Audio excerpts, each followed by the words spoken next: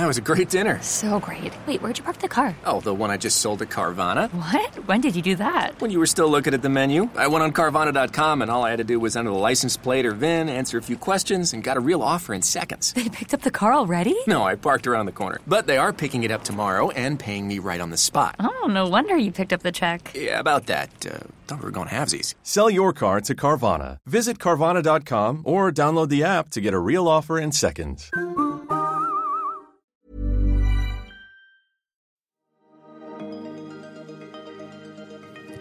Welcome back to Humans of Purpose. I'm your host, Mike Davis, and each week I bring you conversations with local, purpose-driven leaders. Leaders creating social impact through their work and inspiring positive social change across a wide variety of sectors. Sit back, tune in, and enjoy the next 40 minutes guaranteed to inspire you with our signature blend of wisdom, experience, and banter. Learn more at humansofpurpose.com. So in the Fuck Up Nights scenario, look, we emphasise storytelling purely. So it's not a panel discussion. It's one person up on stage telling a story about their life.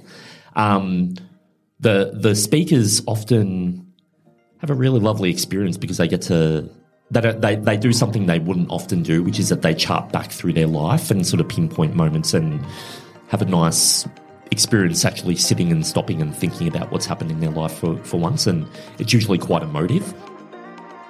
Great to be back with you here, as always, for another action-packed episode of Humans of Purpose. First off, a little warning that there is some explicit words and swearing in this podcast, so if you have kids around or you're sensitive to such things, please put on the earmuffs or skip the episode altogether, and it will be marked explicit too. First off, a big thank you to our major sponsor, Neon Treehouse, who are doing a great job doing all our social media work and making us look far better than I ever could myself. This week, I'm thrilled to bring you my conversation with Garry Gaz Williams. Garry is a head curator at Fuck Up Nights. Fuck Up Nights have become a staple of the Melbourne startup scene and involve a storytelling-focused gathering, acknowledging the mistakes, failures and fuck-up stories that impact our personal lives and professional careers, affecting us as the humans that we are. Garry is also Director of Engagement at Tractor Ventures. Tractor Ventures provides non-dilutive strategic funding to unlock possibilities for founders, helping Australian and New Zealand technology companies scale with optionality. These are just a few of Garry's awesome activities, and he's just one of those foundational, connective and nurturing people who has helped Melbourne to become the thriving and bustling startup and VC hub that it is today. I've seen a lot of Gaz over the years, and when I bumped into him at the Commons in Cremorne recently, I felt like the time was right to sit down with him and have some quality hang time and just reconnect. Funnily enough, I managed to lose the first recording we did together immediately after we recorded it, but Gaz, the great bloke that he is, came back a few days later to record this fresh cut with me. I think it's better than the first one, but alas, we'll never know.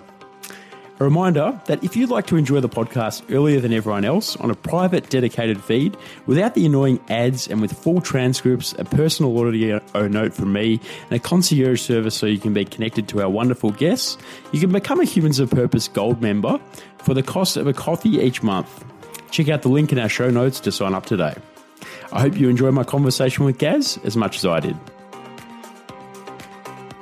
Gaz, somewhat like the black cat in The Matrix, a feeling of deja vu passes over me as we sip our coffees together at the Commons to record again. How are you?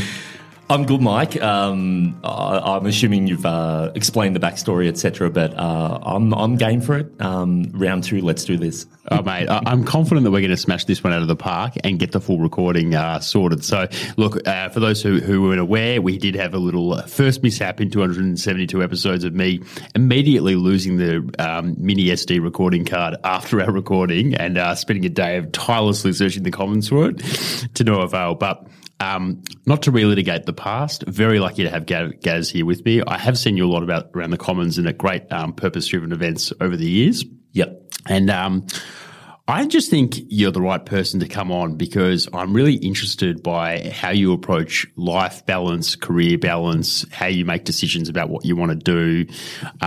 From day dot, I've known you as a guy who gets up on stage and does all the MC stuff, does the cool jobs, does the MC stuff. But then I've also known you as a guy who's been at General Assembly doing creative work, and a creative thread kind of seems to run through everything you do. Yeah, certainly. I like the fact you've set the cool jobs aspect. You always have cool jobs. I have been in some cool jobs, no doubt. Well, I think, to a degree, self-initiated in some ways, like in the ways they've all sort of come about.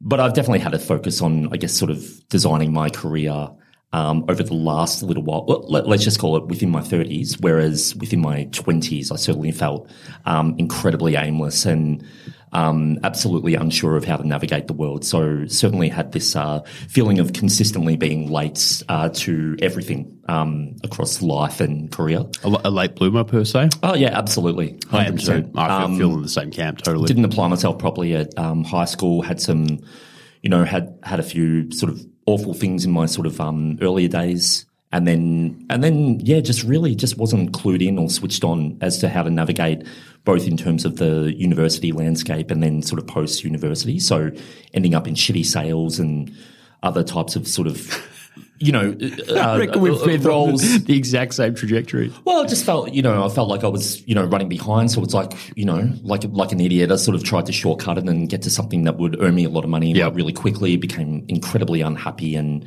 a whole bunch of other sort of, cliched sort of things. But did you hit a purpose crisis point? Like, absolutely. Who am I? Where am I going? Sort of period.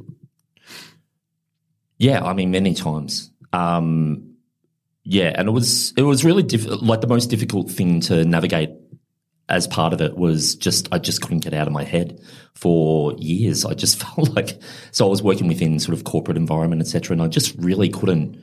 I changed my personality to sort of fit in with what I thought would elevate me within that environment and, started to feel, tried to get harder, in that sort of corporate environment and, a lot more business professionally. Yeah. And it just wasn't me. It just wasn't my personality. So won't wax on about it. But I think the end point to this is that I eventually entered into the technology and startup landscape. And whilst certainly troubled across, many sort of ways, I certainly found myself. And I think one sort of side note which adds to this is that, throughout my time sort of with severe lack of purpose, I'd actually been playing in a band and fronting a band and had this like really great creative outlet that I didn't, associate with a career in any way. But when I started to enter into the tech space and find this real freedom of collaboration and working with people and certainly creating things out of basically vapor, that had some parallels to my time in bands. And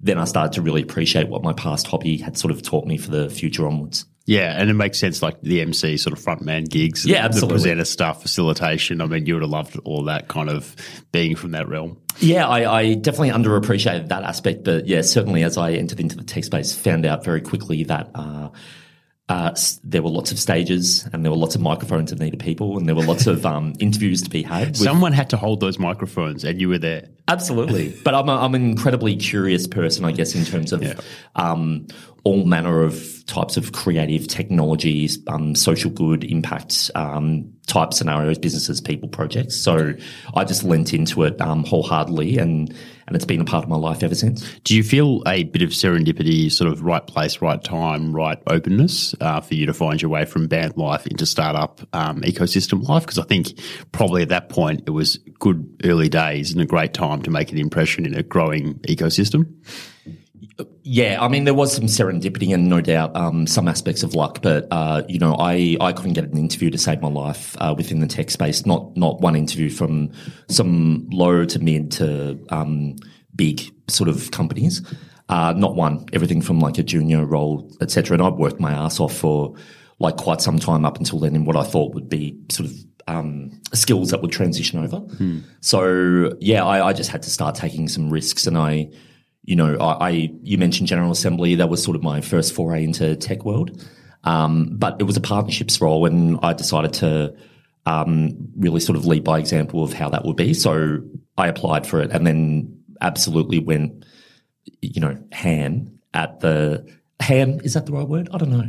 Full ball? But I left nothing to chance. Yeah. Full ball is a little better. Ham's fine. Ham, delicious. I applied, rocked up at the workplace where the boss was. I said, I want the job. I want it now. And I really went for it. And I think he appreciated the the absolute tenacity that I showed. But, you know, and then I exhibited some actual nous in being able to do the job in the interviews, I guess. And they took a chance on me, and then I really just took that on and started to evolve as a person, I think. Yeah, that's really cool. And so from that point onwards, like being in the space, landing your first role, were you kind of hooked on the energy? Like, what did you love about that startup tech ecosystem space? I love the collaborative nature of the knowledge share, certainly. But I think that, you know, really being immersed in it, so sort of seeing, I guess, conversations happening live. This type of scenario might have been one, you know, finding yourself in scenarios that were, you know, I would consume a lot of podcasts, et cetera, but then start to be involved in them or host them, et cetera. So, I found it a little ironic, but I think that when I got into the events type scenario, whilst not the sole thing that I do, was certainly something that people got to know me for in terms of the events I was delivering and the events I would sort of be involved in curating. So when does Fuck Up Nights become the sort of crown jewel of that suite? Yeah, I think, you know, that sort of music background. And mind you, this is like severely harsh metal that I was playing, you know, not quite a palatable thing, although I like to think of myself as a relatively nice guy. But so I don't know. I think because I'd certainly operated in, I guess, what you would call a bit of a subgenre realm, and have always embraced a little weirdness or off the beaten path kind of style. Yeah. Well, it's, you know, I'm not likely to listen to, you know, the Triple M top 20. You know, it's not my jam. Yep, fair. Smooth FM though, no worries. That done well. Yeah. Good revival.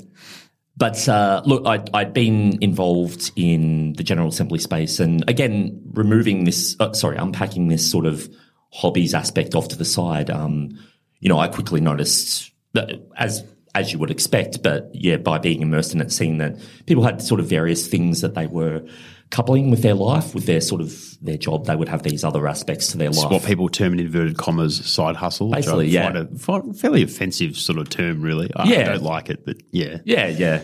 There were, ironically, for the tech space being portrayed as this like highly exciting, etc. I actually found like quite a lot of sort of very vanilla conversations happening in some events I was attending, and even in the way I was sort of curating some events, I don't think I sort of brought about the types of conversations I was sort of longing to hear. So I think I lent into a little bit of fear and thinking about doing something that was very, very off center and seeing whether it might work for a little bit. 6 years later, here we are. So myself and Josh Lipscomb, we run Fuck Up Nights Melbourne, and we've also delivered and dabbled in Fuck Up Nights Sydney for a little while there. So what's the impetus for Fuck Up Nights? Are you seeing just a lot of did you notice a taboo kind of in the space around startups? I mean, look, the data doesn't lie, you know, only a few % succeed, so there must be a lot of fuck-ups. Were you kind of eyeing that space and thinking, wow, this is really not something that's discussed openly well, or? Yeah.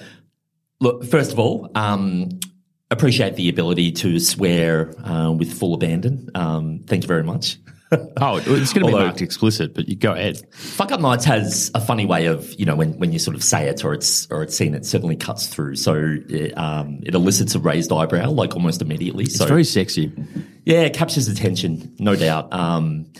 I think that we, you know, myself and Josh were quite involved in the startup space. So when we realised that this global series of chapters and Melbourne was there, so we intended to push this out there. I think that we did have thoughts that it would sort of centre on startup leaders who had failed in ventures that were startups, like purely based on technology, etc. It started to get really interesting as it started to pick up momentum, and we started to branch out or diversify the type of speakers that were involved. The core reason for that was that the stories were not coming up as I lost this amount of money, I lost this house, etc. It started to become around, you know, my marriage broke down, I've experienced and continue to this day to experience significant mental health issues or trauma. I see the world differently. I interact with people that I love and care about differently as a result of X happening. And so when these sort of really sort of personal stories started to rise to the top, you know, I think we went from being like, oh, this is funny, like, you know, could be sort of like a jokey sort of thing to destigmatize losing money. That's how I saw it originally. Yeah, yeah, absolutely. A bit of a tongue-in-cheek, like let's just have a lot of fun event. Yeah, we flitted between, we definitely promote it as an element of sort of some tongue-in-cheekness whilst also, you know, lots of don't give a fuck sort of attitude. But in the room, then that's a different story. We create a very fun environment to set the scene and then a very warm, raw, honest sort of environment. And certain things are put in place, so we never record them. We never share out sort of significant parts of the talk. So if you want to hear it, you've got to be there. That's a great model. That's truly fantastic. And look, it's not tied to any sort of business type scenario. You know, Josh and I have no aspirations at all to be failure coaches or, you know, tell. I think you would be a fantastic life coach if you wanted to go down that path with your creativity. All you'd have to do is not tell people that they've got inherent self-imposed barriers that they have to overcome in order to reach the next level. If you didn't do that, you'd already be way ahead of the pack. Oh, well, it's an unofficial part of my life anyway, Mike. So you got kids, you got friends. Oh, yeah, absolutely. I don't seek to put advice out to the world. I'm pretty conscious of not sort of talking about a lot of this stuff. And the deep irony is that, you know, my wife and friends, my family, you know, I'm just a running joke in terms of like, is this a fucking career? Like, what is this? Yeah. But the ability to make a patchwork of things that you love and care about and believe in into a career, I think is a unique skill that is testament to great creativity and purpose.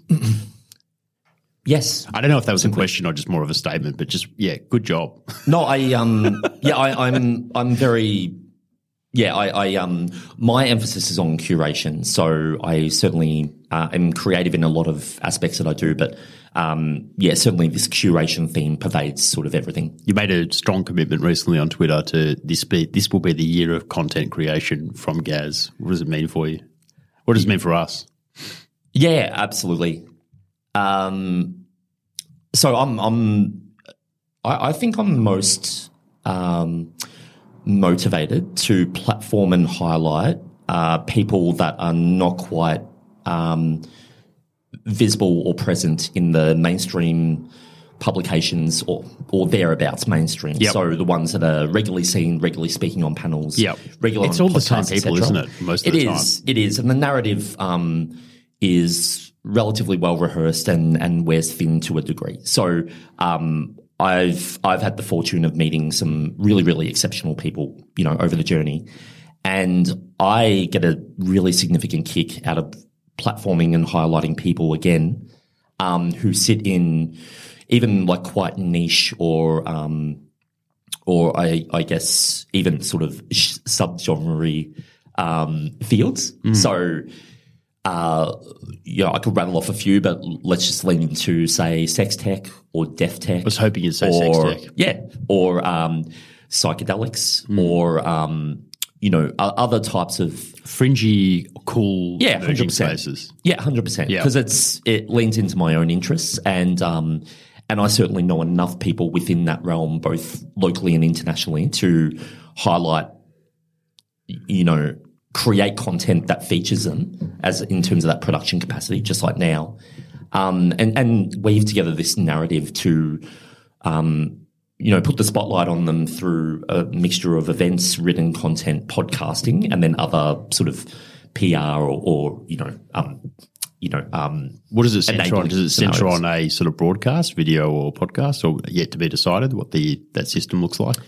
Yeah, I mean, I've already sort of established, I guess, sort of side brands, et cetera, and I'll sort of relaunch with what that new version looks like. I'm not paralyzed about what to do with it. I know exactly what I'm doing with it, but I'm also not also obsessed with that it needs to be a point of perfection before it comes out. Dude, progress over perfection any day of the week and every day of the week. Yeah, absolutely. Yeah. So, but yeah, look, I lean into imperfection, certainly with imperfection is a beautiful thing. I mean, did you see that TEDx this year used one of my favorite concepts, kintsugi, the idea of broken ceramics put together by gold, and it's a sort of imperfection in that process that creates the beauty. I think that's a core part of what I look for in authenticity and that kind of quality communication, particularly humans of purpose. None of our recordings are perfect because they don't run to any sort of script, and they could go in any direction, or they might just not happen like last one we did. So yeah,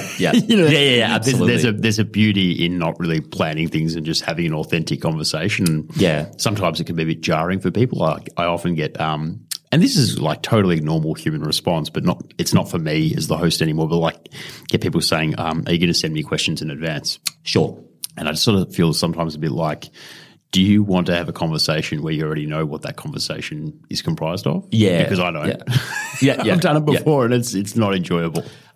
Maybe a question for you. Have you, obviously without naming names, but some guests over the journey, I would anticipate there would have been some that you're like, who am I speaking to like now? Dude, all the time. Like there are a lot where one of the hardest things about doing this is that I don't have a conversation with the person before it actually happens a lot of the time. Yeah, because there's just not enough time. So. This episode is brought to you by Dragon Ball Legends, the mobile fighting game based on the Dragon Ball series. Featuring high-quality 3D graphics and authentic voice acting, the game follows Shallot, an original character, and his adventures with Goku and others. With intuitive controls and simple card-based gameplay, unleash combos and powerful team-based attacks. Battle players around the world in friendly matches, compete in the rankings, or team up in co-op. And now Dragon Ball Legends' 5th anniversary is on. Download Dragon Ball Legends today. A couple of emails, jump on, hope that they're an amiable person. You have about 5 minutes if it's on Zoom to build rapport before you start recording.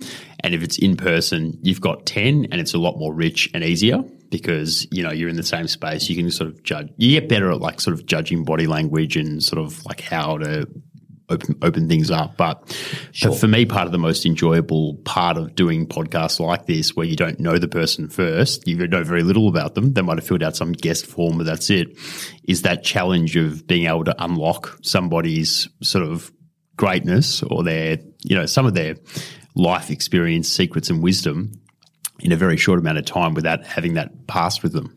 Yeah. Well, that's fun for me. And I think like, sometimes I quite enjoy podcasts like this with someone like yourself because even though we don't speak all the time, I feel like I know you quite well and I find it easy to have that dialogue. Yeah. So it's a different kind of thing. But then you get others who are just inherently quite skeptical. Maybe they've had a lot of bad experiences with podcasting. This is a fairly unique way of doing it.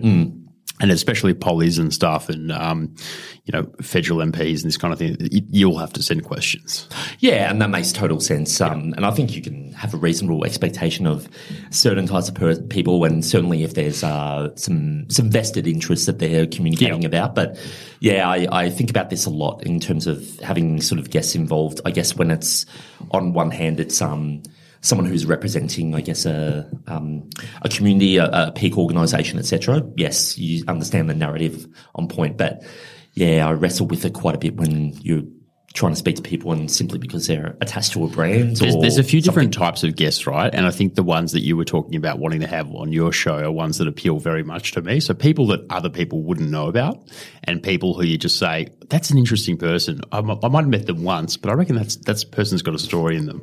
So they're actually my favourite ones where they don't have a profile. They're not a hugely known person. They might have a small business or something they're doing, but they just have an interesting perspective on life and how they live a good life. Mm-hmm. And that's what I like. And I also particularly like it when the person is quite reluctant to come on the podcast and I have to convince them. That's the best sign of a good podcast because there's a sort of like there's no hidden agenda or overt agenda to be really heavily promoted and to get a lot of people want to come on just to blow themselves up. Mm-hmm. People like that just don't get that or aren't that interested in that. So you really got to work hard to get the buy-in. And I think that make the most interesting, authentic content because there's no bias. And for the same reason, when people write to me saying, I want to come on the podcast, I just immediately say no, because it's too revealing that there's that desire for promotion and spotlight. Yeah. So it doesn't make sense. It's less fun. A little ironic, yes. Because I have such an emphasis on the curation. Yes, I get a lot of sort of inbounds, interest of people wanting to, jump on my stuff. Yep. But yeah, for me the challenge is, curating, etc. So obviously I get a few really lovely surprises of, people I admire saying they're keen to be involved in something. But, more often than not, it's me sort of tapping people on the shoulder. I think I remember we had this interesting little chat that I'd love to re-enliven about how do you deal with the amount of inboxes you get or contacts from people wanting to collaborate with you in a really vague kind of. Yeah, absolutely. I mean, I know that we've had this discussion, but it's worth saying. It's worth a recap. It makes me challenge. It makes me sit there and ponder, how I am to conduct myself. I place an emphasis on being, really consistent. And consistency is a few things. I mean, I guess it's in the genuine way in which I interact with people, and hopefully, I'd like to know that I've left a good impression on people I meet without being obsessed about being liked by everyone. Yeah. I guess is one way of saying it. But also in that I'm comfortable in saying no when this is not something that is right for me at the moment. Yeah. And I don't always need to necessarily explain that, because I've got a job and people to look after and interests within there. And of course I've got my family and time to protect in that regard. So how do you communicate that effectively? Do you try and sort of how much should you try to even give reasons why you don't want to do something? Well, to give that something tangible, so my LinkedIn inbox is an absolute shit show. Yeah. The reason being is that I work in startup investment. I do these creative projects with events and written articles and podcasts, etc. I'm also involved in social enterprise network. Senvik, yep.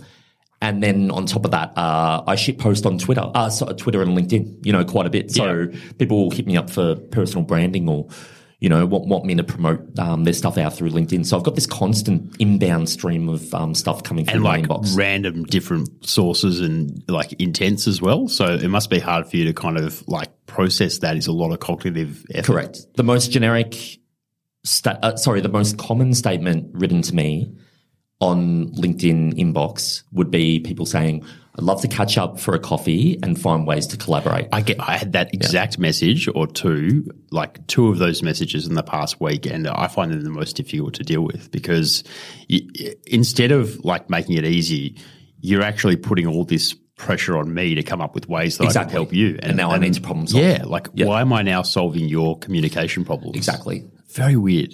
And we did mention this in the last interview, lost to the, vapor of time now, off into the ether. Yep. But it was around that. I can actually appreciate some of the candor and directness of American people in particular God bless them, Yeah. But I can at least appreciate that, people, New Yorkians, perfect example, they're more than likely going to come in and say, I want this. Yeah. I want to do this. So when I would approach people as part of outbound efforts or maybe to partner up on something official or maybe just relating to side project type stuff, I'm very, very clear on what I want to do, how they're involved, what the benefit is for them, and what I'm trying to achieve. Yeah, I think that's really interesting. And I do think the Americans have something going right for them in the directness, simplicity, and clarity of how they communicate. Yeah. It saves everyone time. It might be a bit verbose and in your face and sort of slap you to the side a little bit when you first see it, but really it's much more productive and efficient to just shut it down or clarify what it is you're interested in. So what I've started to do, and I am a little bit touchy about this because I used to be one of those people who would write to people and be like, hey, let's catch up for a coffee and I want to collaborate. But I recognize that was me as quite a lost person without a lot of direction. Yeah. And I don't do that at all anymore. Yeah. It's certainly been me. Yeah. So I have some empathy for that. But what I've tried to do now, I used to just not respond and I thought that's not very nice. So my new approach is sort of to say, That's really interesting. Thanks for writing to me. At the moment, I'm focused on X, Y, Z, and I sort of just make it clear what I'm focusing on because they may not know that. And then I'll say, do you see what you're working on as fitting with any of these? And just put it back on them to sort of come back. That's been quite effective. Yep, that makes sense. Just being direct about, hey, really think what you're doing is great. Here are my focus areas, and just to show that you've got that kind of direction in what you're doing. It's not you're not just a reactive person who sits there and thinks, oh, what opportunity is going to come in my LinkedIn today? I better take, because you can end up in a million different directions that way. And I should counter this with being that I had a formative experience when I was looking to venture into the tech space. So I was studying at the time at RMIT doing a master's, thinking that would sort of elevate me within the corporate environment. But ironically, it exposed me to a wider network and certainly within the tech space. They put on a talk one time and a guy from Microsoft came along and he was really fascinating. Sean Tierney was his name. So he was involved in sort of education, a mixture of education for prep to 12 or thereabouts globally, and pairing with sort of experimental technology. So, screens on glass, etc. And he gave an absolutely brilliant talk. And then I went up to him afterwards amongst a whole bunch of others who had attended. And I said, look, that was an incredible talk. Thank you so much. I would love to keep in contact and find out more about this. And in my mind, being like, this is the type of stuff. What if there's a lab here in Melbourne? That'd be fantastic to explore. And he said to me, he's like, get in contact with me over LinkedIn and let me know, and then we can connect from there. So I did exactly that, like the next day. And then he came back to me like straight away and he's like, look, thank you. I spoke to about 100 to 120 people yesterday after the talk, because this was a big auditorium, say 800 people full. And he said, you're the only one who's followed up with me. So I think from that gave me like this really big confidence and spark. Yes. Where I'm like, okay, so it really is not, you can, if you really just go for it and put yourself forward, you're at least giving yourself a chance. So within all that LinkedIn inbox shittery, I always retain this element of being open to what's coming through. Follow-up game is really key. If you do it well, I mean, the fact is, most of these opportunities with people, it's kind of like, I think people have a lot of irrational fears about expressing interest in someone else and their work. It's repetition. It's that muscle of like, let me just show interest in this person. We might have had a conversation and see whether it eventuates into anything. And that's for me not the same message as a, hey, can we have a coffee and collaborate? It's linked to something direct and tangible, and you've got an avenue there.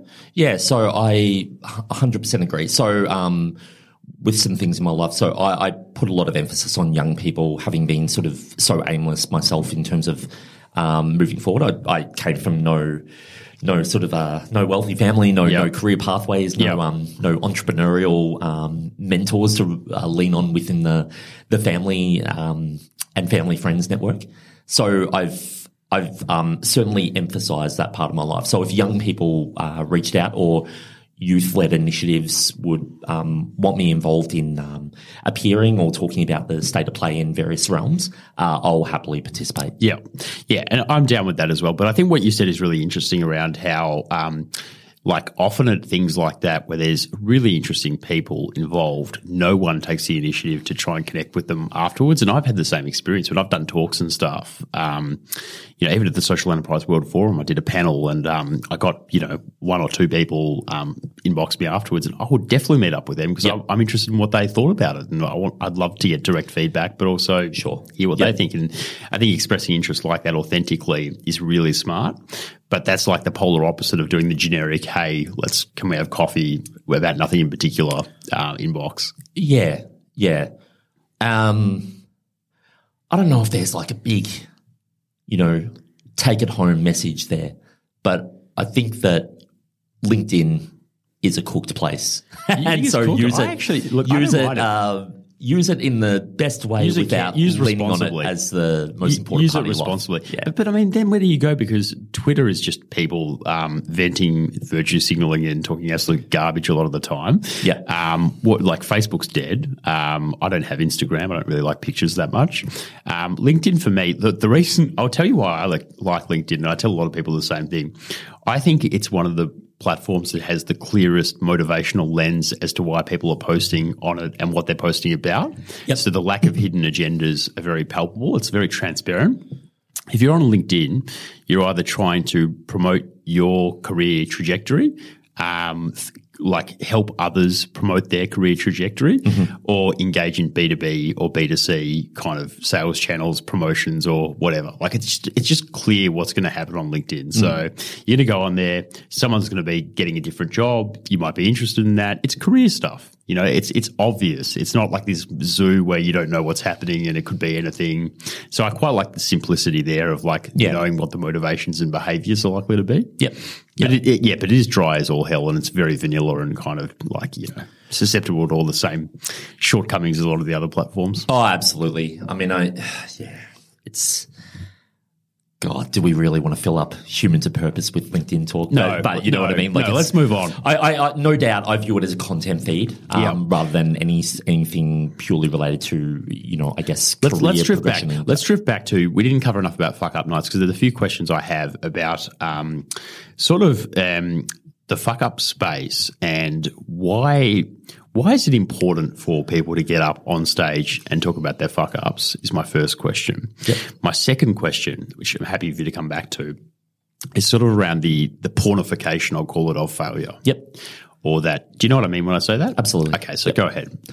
Oh my God. Got hung up on the pornification and forgot the first question. Why is it important for people to discuss failure openly? I mean, it might be obvious to people, but I'm keen to get your perspective. Yeah, so as I mentioned, so certainly some topics started to rise to the top, and that was around sort of opening up around how certain events had impacted people personally, and I think we, meaning Josh and myself who run it, but certainly some repeat attendees, started to recognise that we were getting exposed to stories that were certainly not present in any sort of media capacity, and certainly not on the events that you might attend, in terms of your sort of generic stale panel discussion aspect. So what you and I can appreciate probably is that Purpose Conference, I should say, run by Sally Hill, the great friend Sally Hill. The great Sally Hill. Good mate, absolutely. Sally Hill. She's wonderful. And her team do a spectacular job in putting on that conference. That's one of the only the only activations that I could truly say that I've heard some unfiltered opinions coming through great for an audience this people. Year. Absolutely. Pretty phenomenal. Yeah, absolutely. And whilst certainly contentious opinions arising, no doubt more is needed in that realm. And some others might have some other examples, such as Festival Dangerous Ideas. Oh, my God. Yeah, the Festival of Dangerous Ideas. Yeah. Does that still happen here? I believe it's relaunched or relaunching this year. But anyway, we'll find out. Yep. So in the Fuck Up Nights scenario, look, we emphasise storytelling purely. So it's not a panel discussion. It's one person up on stage telling a story about their life. The speakers often have a really lovely experience because they get to they do something they wouldn't often do, which is that they chart back through their life and sort of pinpoint moments and have a nice experience actually sitting and stopping and thinking about what's happened in their life for once, and it's usually quite emotive. It's a reflective time. Absolutely. But I would not say that we've ventured into any sort of Tony Robbins self-help style bullshit along the way. So we're not sort of parlaying these attendees and people into this, 10-step guide or this self-help course, etc. I think the audience and the speakers, by the same token, have enjoyed the connection with a group of people, and the audience in particular, whether they're, depending on what stage they view their life or career as compared to this person speaking, they can form some association about the expression about feeling scenarios, an openness, a candor about, what's occurred in their life and how it affected them, and gives them the opportunity to, for once in a while, be quite vulnerable for a public audience, which wouldn't happen very often. Yes, and I suppose it helps break up that that perhaps widely held perception when you look at successful people that everything's a linear kind of non-disrupted narrative. Like one day I was doing this, then I had this idea, then it blew up, then I became mega successful. I'm still mega successful. Yeah, and look, we've had some absolutely hilarious stories by the same token. So this is not a doom and gloom environment.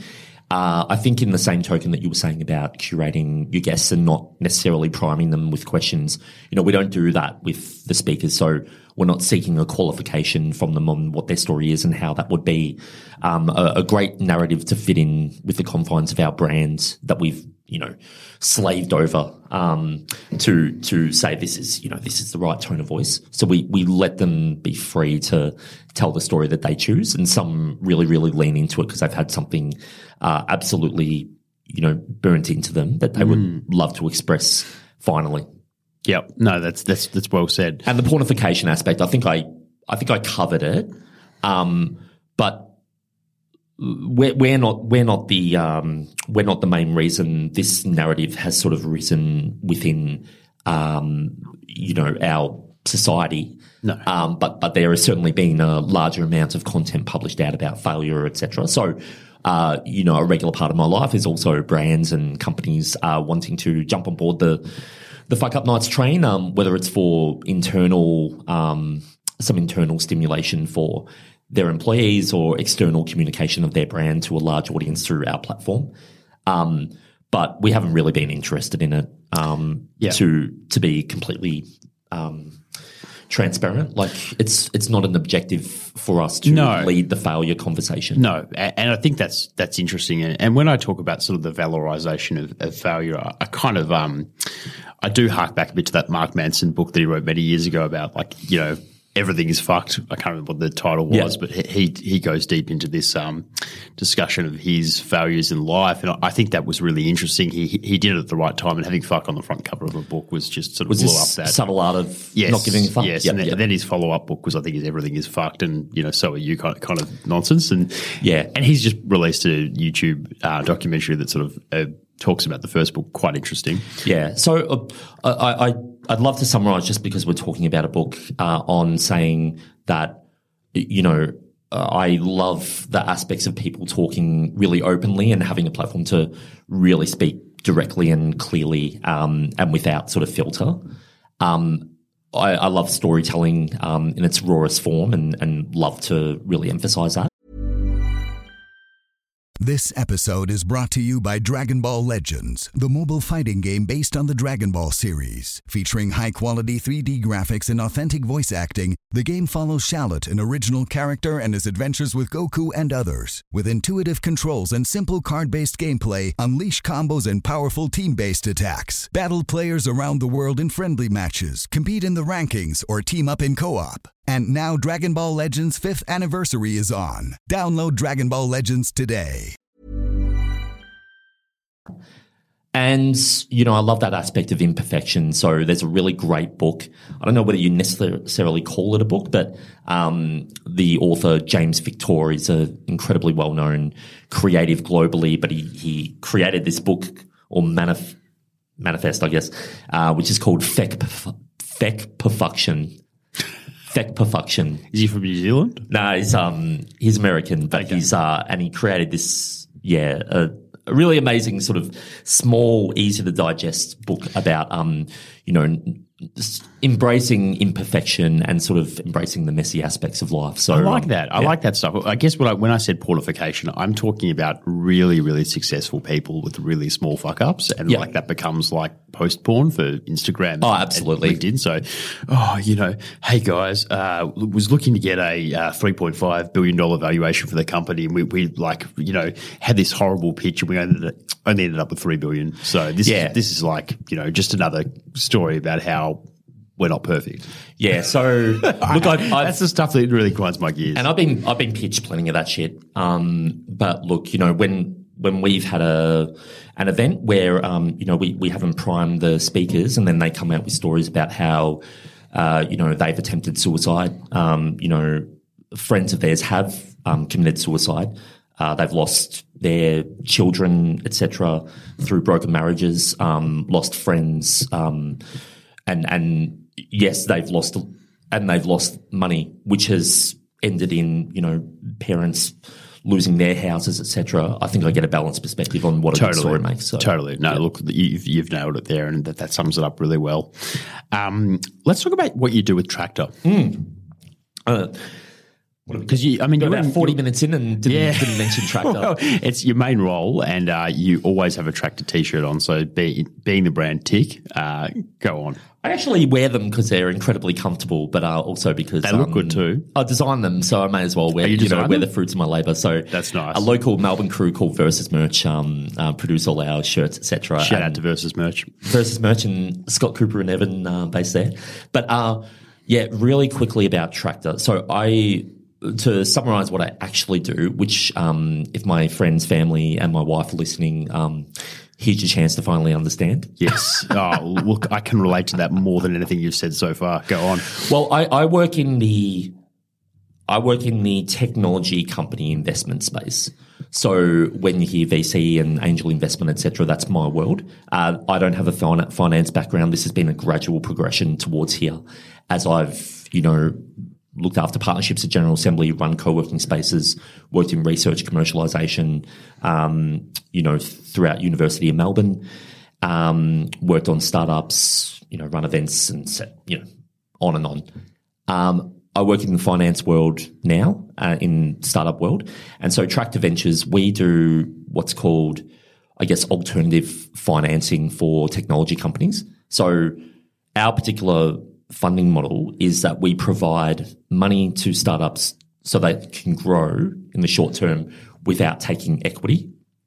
So the traditional way for companies to get money within Australia is to lean on family and friends for initial rounds or have, some coffers of money that they pour into building a startup, then seek some seed investment from various sources, but ultimately progress towards, say, a venture capital route.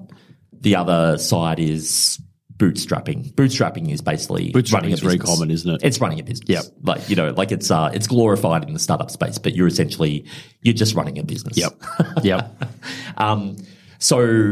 But what started to eventuate was that, venture capitalists want a certain type of company. They want a company that is going to print money and is going to have a liquidity or exit event at a certain point in time. And then that venture capital fund will be returned to the investors and the people who have filled that fund, probably superannuation companies or other sort of rich family offices, to return that fund 10 times what's been invested at least, maybe 100 times.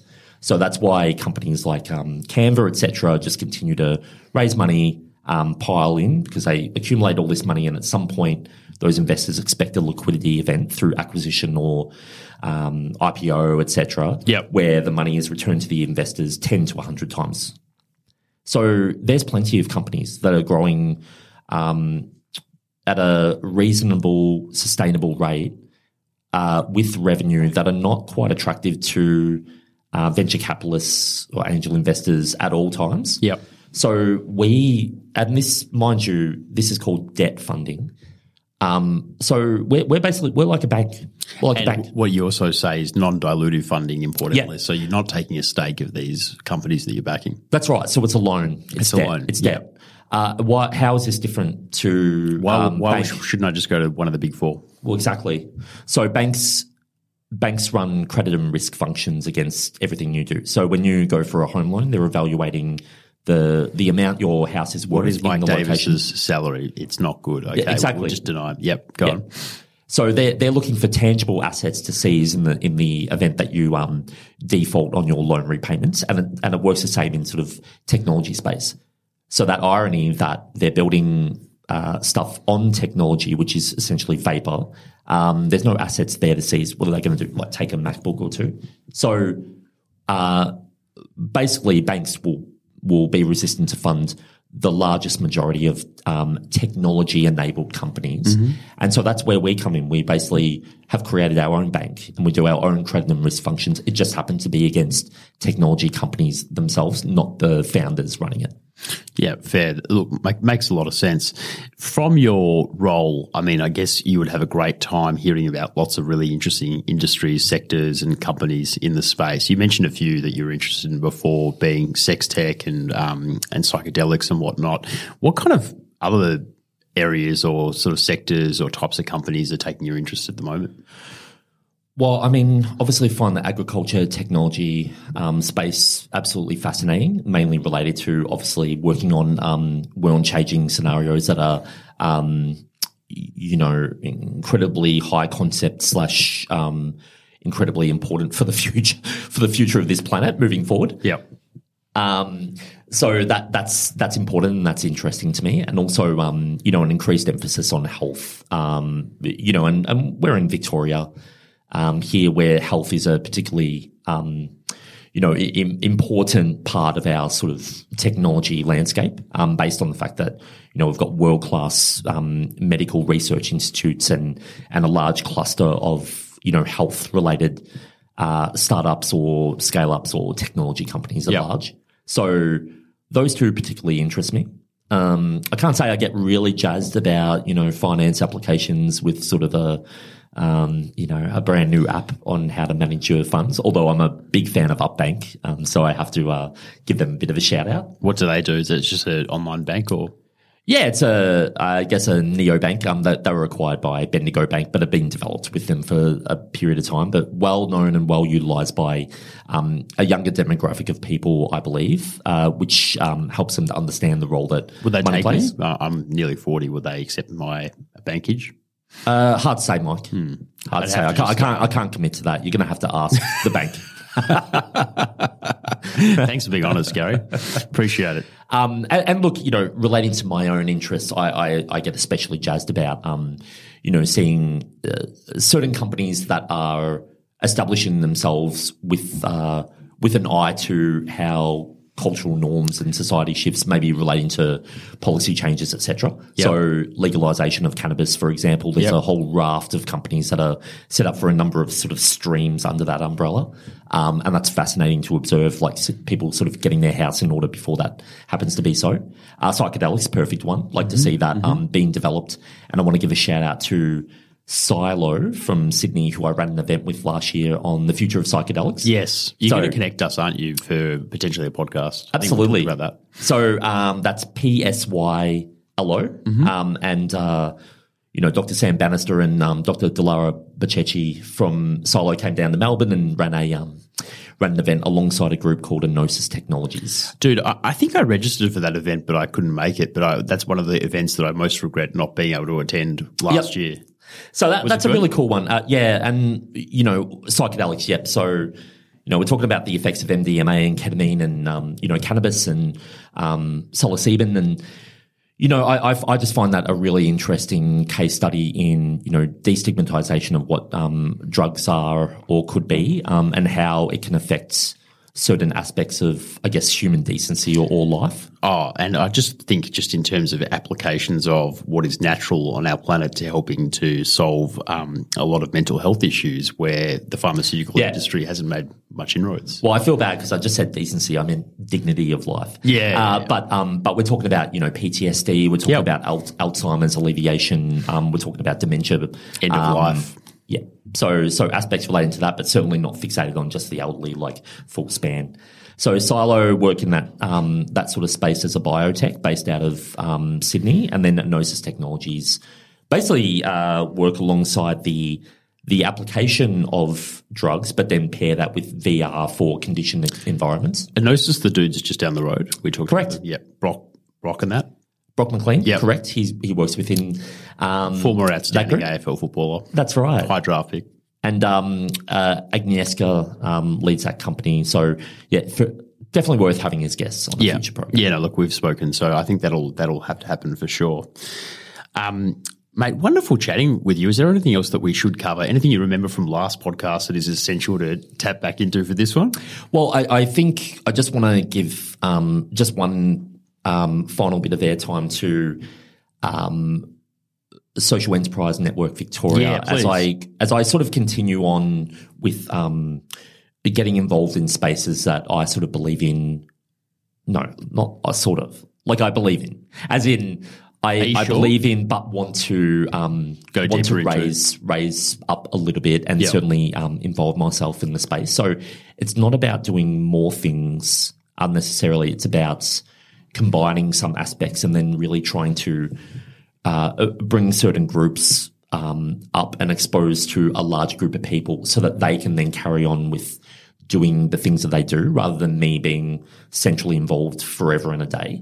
So my commitment is for Tractor. I'm sort of firmly committed in that realm and grow that company as a primary consideration, and then I involve myself in other aspects surrounding that. But you have an inherent interest in the social enterprise and social impact space, it seems. Absolutely, absolutely. Because I just see I see it in two parts. One is obviously the value creation that can emanate from it, but also for the fact that, let's be honest, a lot of social enterprise and social impact groups, projects, people are potentially not as good as marketing or promoting themselves out. So I really want to play a hand in starting to expose people who are doing, some really wonderful things out to a bit of a larger audience, so that again, another group of people can be exposed to them and see themselves in what they're doing.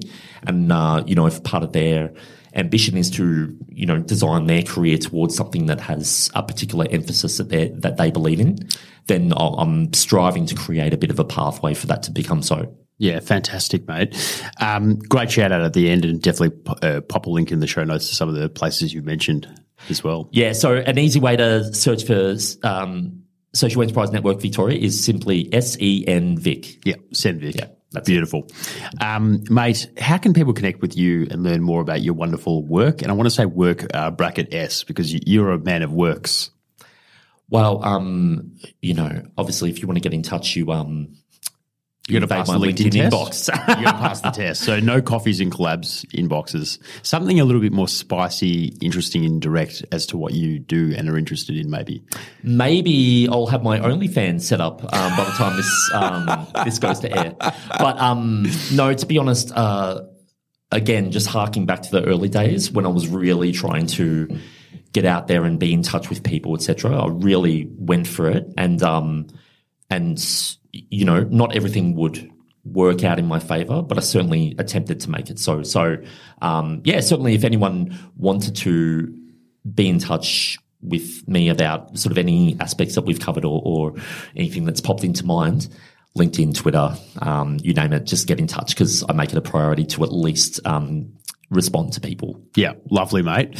Well, fantastic. This has been just as good as the first time, if not better. Well, Mike, I appreciate you having me in, but no problem at all. I think, I just want to congratulate you on really sort of pushing this effort along, and I'm really excited to see what you've got coming up. I understand you've got a goal in mind for the near future. Yeah, so 300 is the magic number for me to be satisfied with my contribution to this space, but I do love every time I get to do this with people like yourself, and that passion hasn't waned. So I think I did say to you on the last recording, it's always for me, this doesn't make any money. I lose money every time I do this. Yep.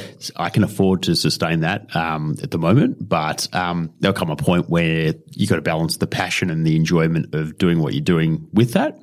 And while the passion still burns, I'll continue to keep doing it because I love it. It's something that I don't get sick of. Every conversation is probably one of the better hours of my week, and it gives me something to think about, and it fills up my cup. My curiosity, like for you, for me, is one of the most important things to indulge that makes me who I am. And so to have that ability to fill that on a weekly basis is just a huge improvement on my life. Yeah, that's really good. Yeah. No, I firmly agree. Yeah. I've got to laugh just for a second though, because while you were saying that, as you saw, I just took a whole bunch of photos of you, and you just you just really got the narrative out without sort of wavering at all. So it's from the heart. Well done. It's from the heart. And also I wanted to nail it because I knew you were recording. So, who isn't a camera slot when they need to be? Thanks, mate. That's right. Lovely to see you. Thank you again, Mike, and thanks to all the previous guests and all the future ones. Thanks. If you enjoyed this episode, make sure you hit the subscribe button in your podcast player, and why not share it with a friend or two?